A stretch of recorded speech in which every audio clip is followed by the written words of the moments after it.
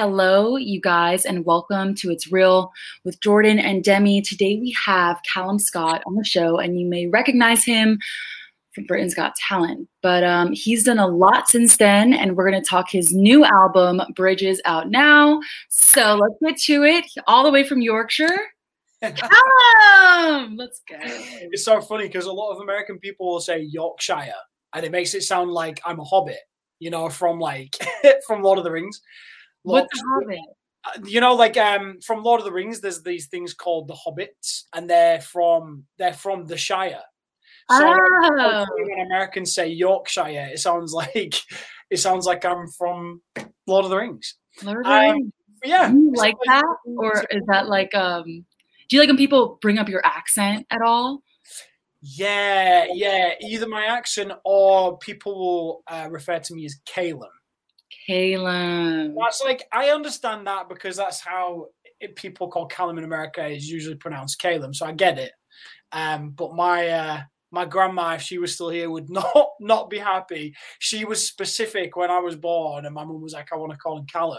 My grandma was like, "Let's make sure we spell it with one L." Callum. Yeah. So earlier was like, by the way, it's Callum, and I'm like, okay. This whole thing. So my first late night show I did with Seth Meyers. So it was like the first late night TV in America. I was like super pumped for it. I was really excited, and he gave this incredible speech about dance on my own and all these streams and ladies and gentlemen, the incredible Callum Scott. And I was no, Seth. And then I performed the song, and then luckily we went back and was like, oh, could we just do that other bit again? People can do that, yeah. Even on these big TV shows, they'll yeah.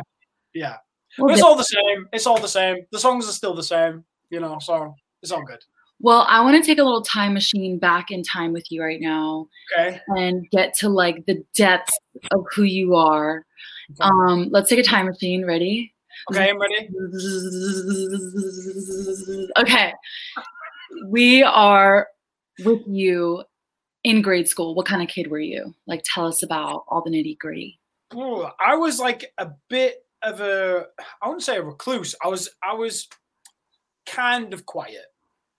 So that's why when I fast forward to now, it's quite mad that now I stand on a stage and address sometimes thousands of people at once. It's quite a change from how I was as a kid, but I was quite a quiet kid.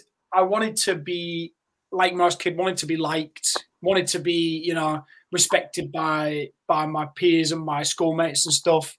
But actually, I had got involved with a group of boys who were skateboarders. So I ended up being a bit of a skater. Oh, no, not the skateboard boys. Yeah, I was a skater kid. I listened to a lot of Blink-182 and Sum 41 and did all that crazy stuff. So, yeah, I was a skateboarder kid for a while. I was a drummer as well in school. So it was quite funny. I played in a sport. I guess you call it sport that was quite individual in terms of, skateboarding is an individual thing, and then drumming is at the back of the stage, making noise, but being quite far back. So it is weird that now my personality, my career is very much at the front of the stage, visible. A person in the public eye. It's just a very massive change from what I expected as a kid, to be fair. Were you a good skateboarder? Because I know whenever I see skateboard boys, they're always taping each other. Was that you with the VHS and doing the flips? Yeah, a little bit. I mean, I'm 33 now, so that when I was skateboarding, I was 14, 15. So we're talking 17, 18 years ago. So yeah, so that was group. Were you feeling like an outcast sort of because you were an artist deep down? And you're kind of hanging out with all these boys that are probably just not that, Well, my starting music was kind of accidental in a way. So I've always loved music, but when I was a kid, I had an enjoyment of music, but I never really took it seriously because I suppose, I don't know if I'm from a northern city in the UK or whatever, but it's a lot more get a real job kind of thing. Mm-hmm. So the arts and stuff is celebrated and is enjoyed, but I think you know, there's that mentality of like, oh well, you know, yeah, but you're not gonna be able to make a lot of money from that, because I think people disconnect all of the middle ground of like you're either a startup or you're a superstar. There's all that middle ground where you can be somebody who writes for film, or you can be somebody who just writes music, or somebody who composes, or somebody who's a session player. There's like all these, as soon as you grow up, you realize that there's all these different facets to music as a career. But I, you know, when I was younger, I just did, it was probably the same as my parents, just didn't think of a route of how I could be making money from music. So I just did it as a hobby. And then I was a skateboarder, I was a drummer, I thought it was quite cool, you know. And then when I was leaving school, I saw a couple of my friends leaving school and making money, like in jobs. And I was like, ooh, that looks fun, because they can afford a car now and afford like going on a holiday on their own. So yeah, I ended up like leaving school and just getting a scholarship in IT, and then getting a job, and then I got made permanent 6 months into the job. So and then I'd stayed there for 8 years before we'd applied for Britain's Got Talent. So yeah, so it was kind of like school and then work life, and then my dreams came true after that. It was bizarre. It's so interesting when some of our artists that come on the show have had complete like lives before their success. We had Everclear on the show not long ago, and he literally, I mean, platinum records, you know, like everyone's favorite rock band, had a whole life and a wife and a kid before he reached like his 30s and decided like he needs to take this seriously. And then he did, and it was like, it blew up. Yeah. And it's, yeah, so more about, you know, I think there's pros and cons to that as well, by the way, Demi. I think there's pros and cons to that. Like in my experience, like in my experience, I just feel like I don't know. I feel like I have more gratitude because of the fact that I've waited a little bit longer. And that's not to say anything about young pop stars or people who get into the music industry younger. I just think from personal experience, there's something about living a normal life which sets you up better for a career like this. Because somebody asked me the other day, like, you know, how did you prepare to be famous? And I'm like, it's kind of a tough question, because it's like, how can you prepare for that? Like, how can you prepare for suddenly, you know, you're on a show and then all of a sudden you know, there's tons of people wanting to know about your life and about your, you know, about your music and what you do, and then your personal relationships and your past. And it's like, it's just not, I don't know, it's weird. It's like as humans, I don't think we're designed to be able to cope with that very well, if that makes sense. But then again, you know, young people who get into the industry have that drive and ambition and can dream big and all that kind of stuff. So I suppose like there's pros and cons to it, but I just think in my personal experience, I'm glad that I did all the daft stuff and, you know, went out to the clubs and all that kind of stuff first before I got into this career, because I take this more seriously now. And, you know, I look at it and go, well, I don't, you know, I'm under no illusion that this isn't a permanent thing where I am entitled to be here and I'll always be here. People will always love me.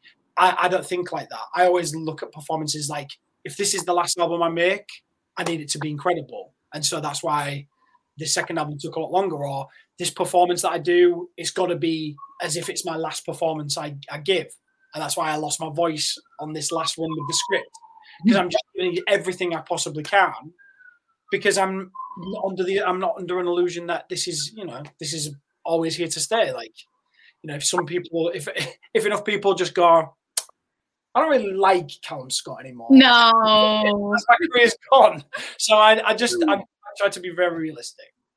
Do you ever, you know, some people that experience the success you've had and things like that kind of wish they could kind of go back? Do you ever miss just kind of like the normal routine, the consistency of kind of not being in the music industry? Yeah, I mean, it was funny. I was talking to my mum about this when we were driving back from London last night. And I said, it's really weird because before that Britain's Got Talent audition, for example, that was when I noticed the biggest change. in my life. It almost went from, you know, me being a very normal guy working in a human resources office with dreams to having my dream realized overnight. And I think from when I got Simon Cowell's Golden Buzzer, that was filmed in the January and it didn't air until the March.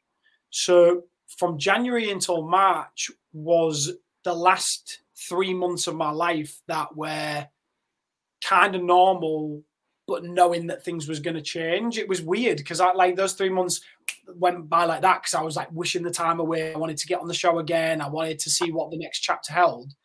But those last 3 months were the last 3 months that things were going to be normal for me, you know. And I used the analogy with my mum yesterday that I said to my mum, like, you know, with my nephew, Oliver, there's going to be a time when we're holding him and we put him back down on the floor and we never pick him up again.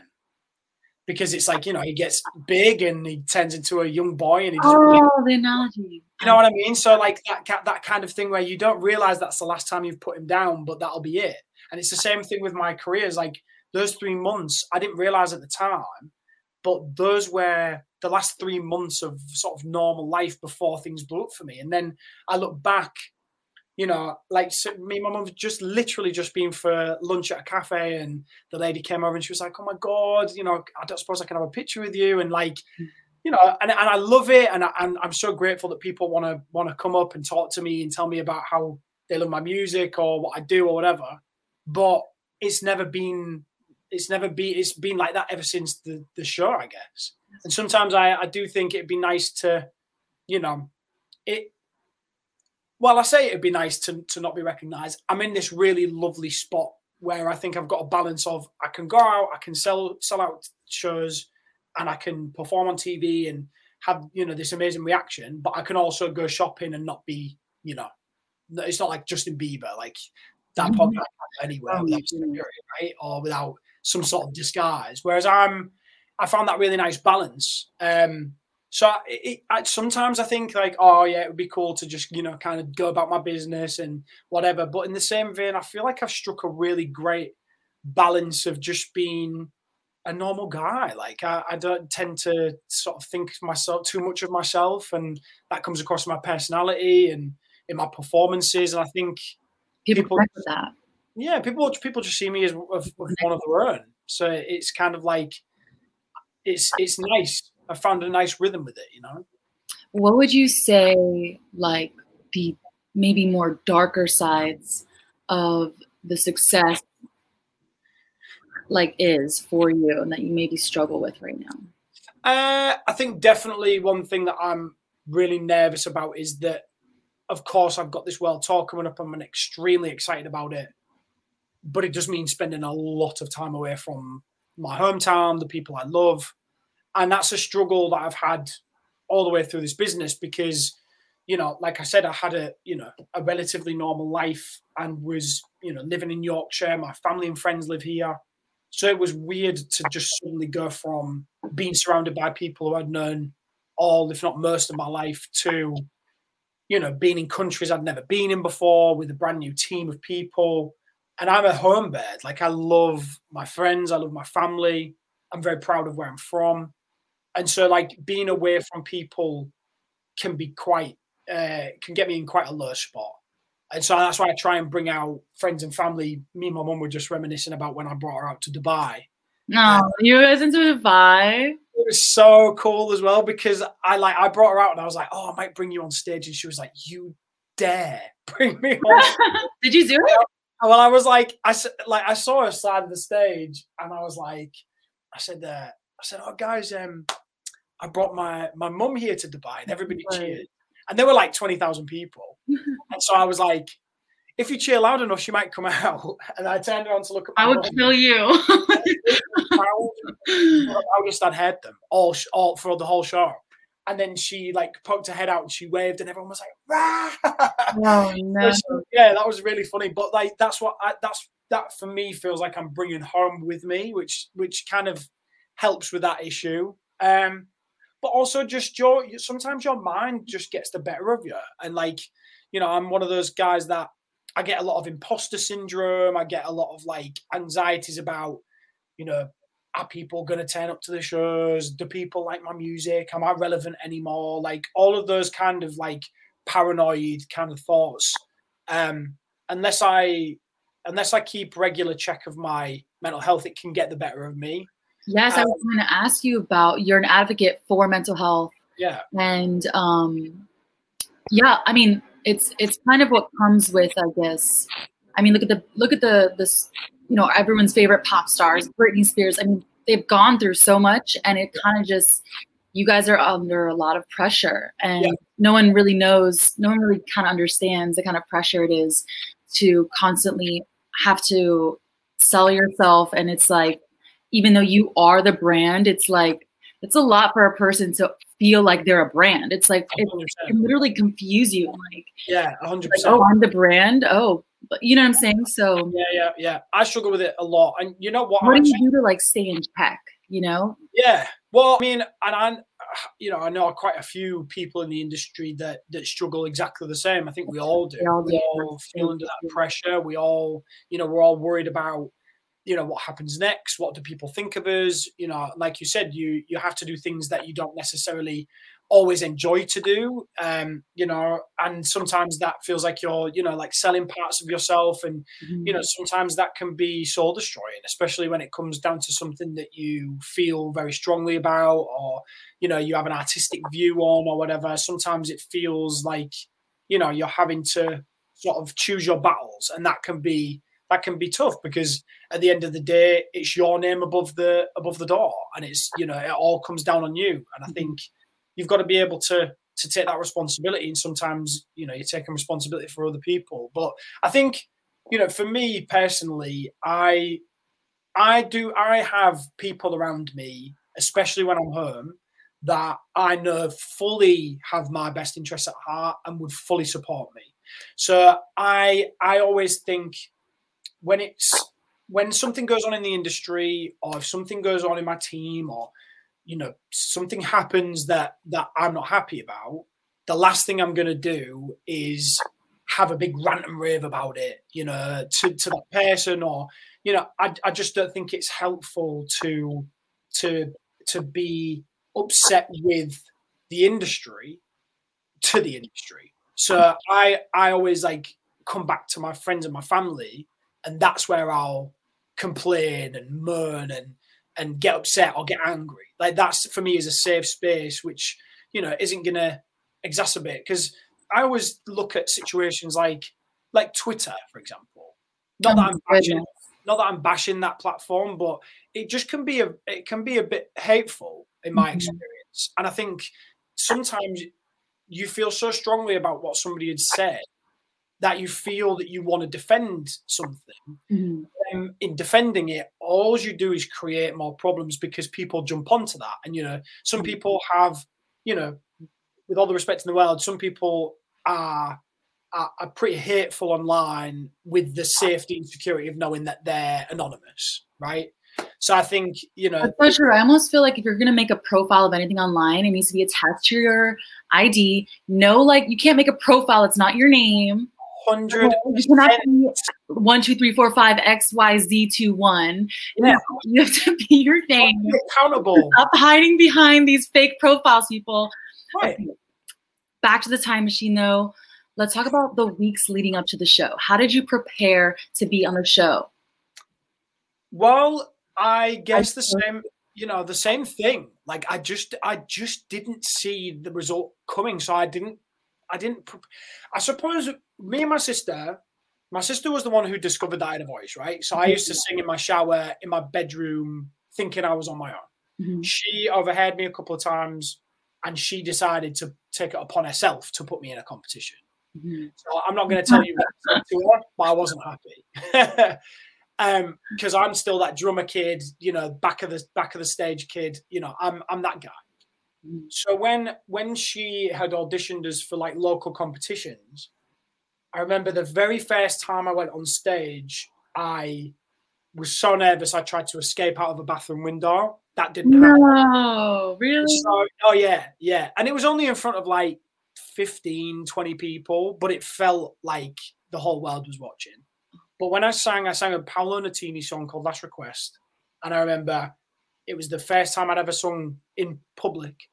And at the end of that performance, I just fell in love with performing live. I just had this overwhelming feeling of like just ecstasy, just like that kind of, I imagine the same thing as when you are presented with your newborn, just that overwhelming sense of like, oh my God, like this is purpose. This feels like real purpose.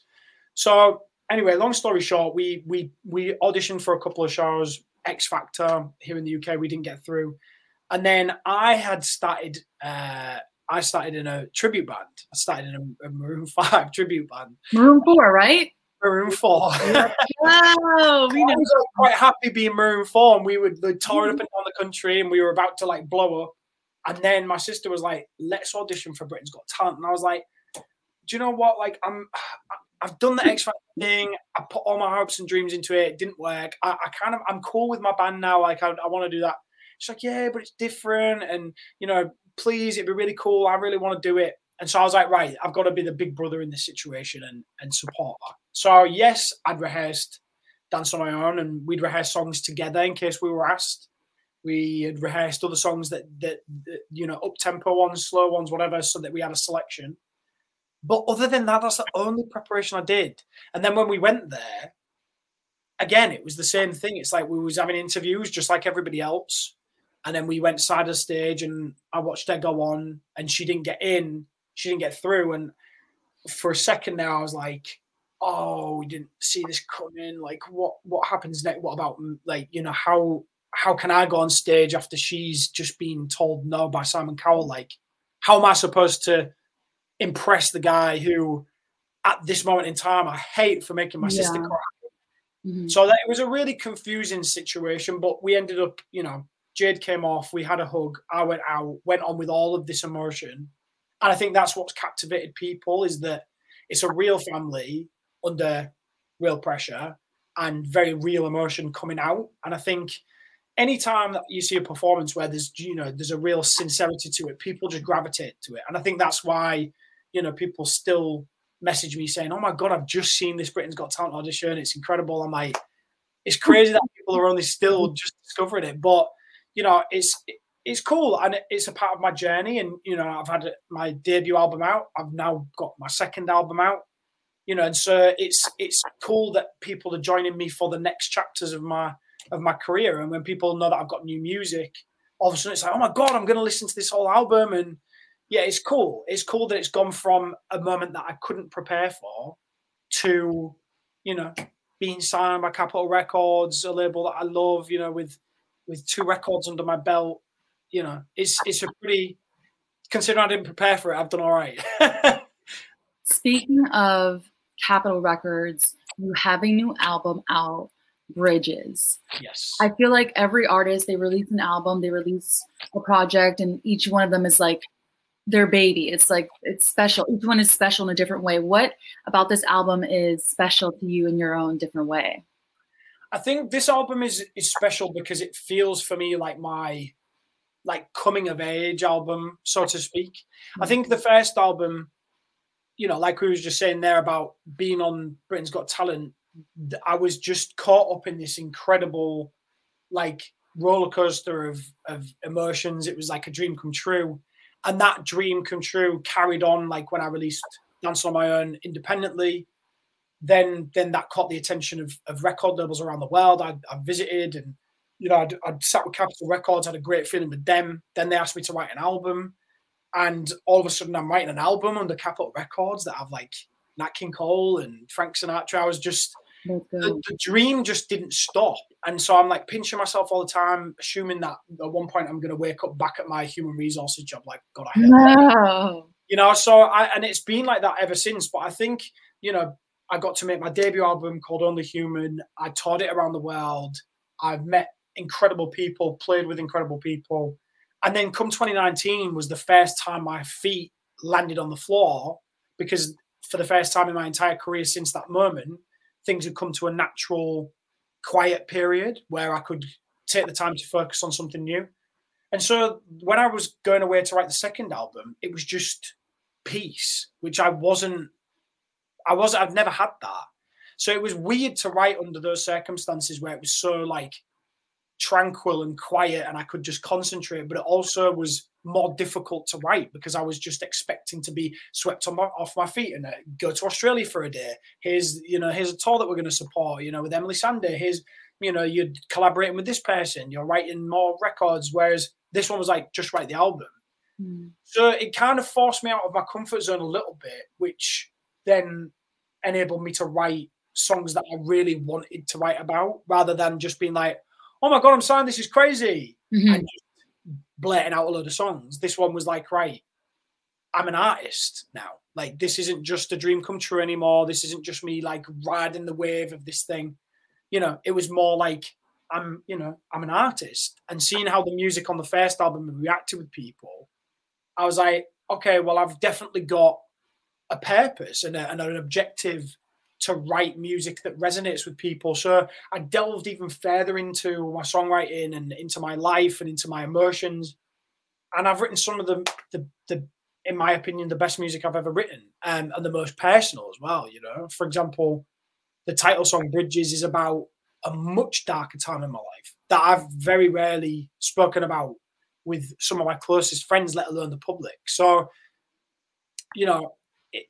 this second album has helped develop me and shape me, and not only as a man, but as an artist and as a songwriter and as a storyteller and an interpreter of music. I just feel like it's forced me to believe in myself a bit more, and I think you can hear that in the album. There's a sense of hope in this album and strength that I don't think was in the first. I mean, my first album is. I'm really, really glad, really proud of it. And I'm really glad that I wrote the songs I did. But I'm even more, this is personal. Yeah, I'm even more proud of the second one because I was able to delve even further in. And I was having conversations with myself like, is this too much? Like, have I put too much of myself into my music? But seeing how songs on the first album, like No Matter What, for example, which was about my LGBTQ plus journey, to see people say, hearing that song has given me the confidence to come out to my family, and I'm happier than I've ever been because of you. That for me is success. The chart positions are lovely, the plaques are lovely, the trophies and the medals and all that kind of stuff that you get as part of the industry is all lovely. But hearing somebody say you've changed my life, for me, is the epitome of success in this business, and that's all I strive for now. So when I'm putting out a song about, I don't know if I can carry on in life anymore, and telling the story of that in Bridges, yes, it's personal. Yes, it touches on a really sensitive talking point. But if one person who's listening to that goes, do you know what? Maybe there is light at the end of the tunnel. Then I've helped that person in the most tragic circumstances. And that to me feels like I'm doing the right thing. I'm doing what I set out to do, which is to help people, and to inspire people, to inspire compassion, So yeah, I feel like this album, because of those reasons, is one of my proudest achievements. Artists like you who stand for something and are as vulnerable as you've been, are revolutionary, and these are the legends of music. Those who change people's lives. It's not just about putting out a song. It's about being a leader in their communities, and that's super commendable. Thank you very much. That's very kind of you to say. Yes, I felt that, what you said. And we have a game show from Jordan.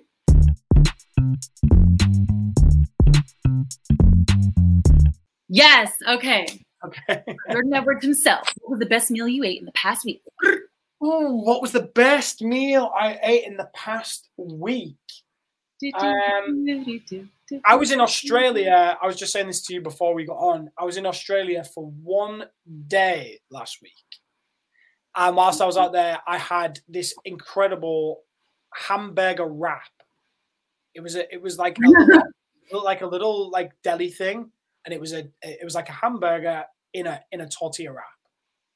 Incredible. Is that like an Australian thing, or? I guess so. I mean, we were on the Gold Coast, and there were surfers out, and it was just it felt very Australian. So maybe.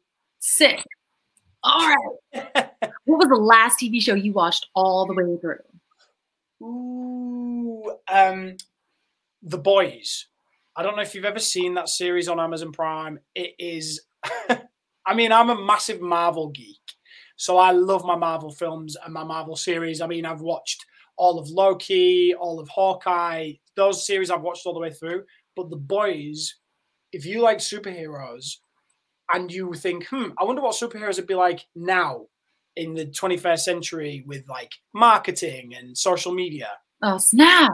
Really? And superheroes that aren't necessarily all what they're meant out to be, then watch that. It's definitely like PG, like 18 plus. Like, don't let your kids watch it. But it is shocking, but it's so gripping. It's one of those ones where you're just like, what's the next one? What's the next one? It's bingey as hell. So yeah, so if you like superheroes, watch The Boys. Okay. Who was your first celebrity crush? First celebrity crush, and it still is Chris Hemsworth. Oh, really? Although I will say, is that Miley's ex-husband? I think. Or is so. it the other one? No, that's the other Hemsworth brother. That's okay. There's two of them. There's three of them. Really? I know. So I'm like, when I went to Australia, they asked me this question. I was like, oh, Chris Hemsworth. It's like, oh, Chris Hemsworth's already taken. I was like, well, that's 1 out of 3. There's still 2 more. But yeah, I mean, again, I'm Marvel geek, so it's written in the stars, but not as Thor from the first film, because they like bleached his eyebrows and he had long bleached blonde hair, and I was like, no. So when you see him in when you see him in Thor Ragnarok and he's got short hair and he's got this big scar across his eye, he just looks so hot. So yeah, I love a specific time in the Thor films. But yeah, Chris Hemsworth. Okay, what football team do you support? If you do? I have to say Hull City. I mean, bless them, they're not very good, or they haven't been doing very well, let's say. But I have to say Hull City because that's my town, you know, and I have to be Hull through. So it's Hull City. Although I'm a baseball fan myself, so Red Sox they're my team. Oh, shout out Red Sox. Yeah. What is the best thing about Yorkshire? You're there right now, so what is it? Best thing. I mean, we have these things called Yorkshire puddings, which I don't believe you guys have over there. I'll have to make them for you. Like pudding? You have them with you'd have them for Thanksgiving. So you have them with a roast dinner. And they're these little things that you put in like a pastry tray. Mm-hmm. And they're these little things that you put in, and then they rise with the heat, and they turn into these like big they're really light. It's like a light pastry, and like you put gravy on top of it, and you can put all of your it's just, you need to Google Yorkshire puddings. Let's go. Okay. And then you'll look at it and you'll be like, really good. And it's very tasty. It's the same sort of thing as pancakes, but risen and very savory and very great with a roast dinner. So that's the next suggestion from me for Thanksgiving. Make yourself some Yorkshire puddings. You will not regret it. Okay, thank you for being on the show. Thank you. You were such a pleasure, so insightful and inspirational. And I can't wait for this one to come out. And everyone go listen to the new album. Listen to the album and make some Yorkshire puddings. Then you've got a little piece of me whilst you listen to my album. Yes. I thought we were going to have an outro. Okay, anyways, thank you so much, Mom. That was awesome. You were awesome. Thank you very much. Sorry I talk a lot, but... No, it was great. Good. All right. That was Callum, you guys. Such an inspirational interview. Talking to him made me feel like, artists, they do have a responsibility to lead culture and create good vibes. And it was so lovely having him on the show. So look out for the next episode. This was It's Real with Jordan and Demi, and see you next time.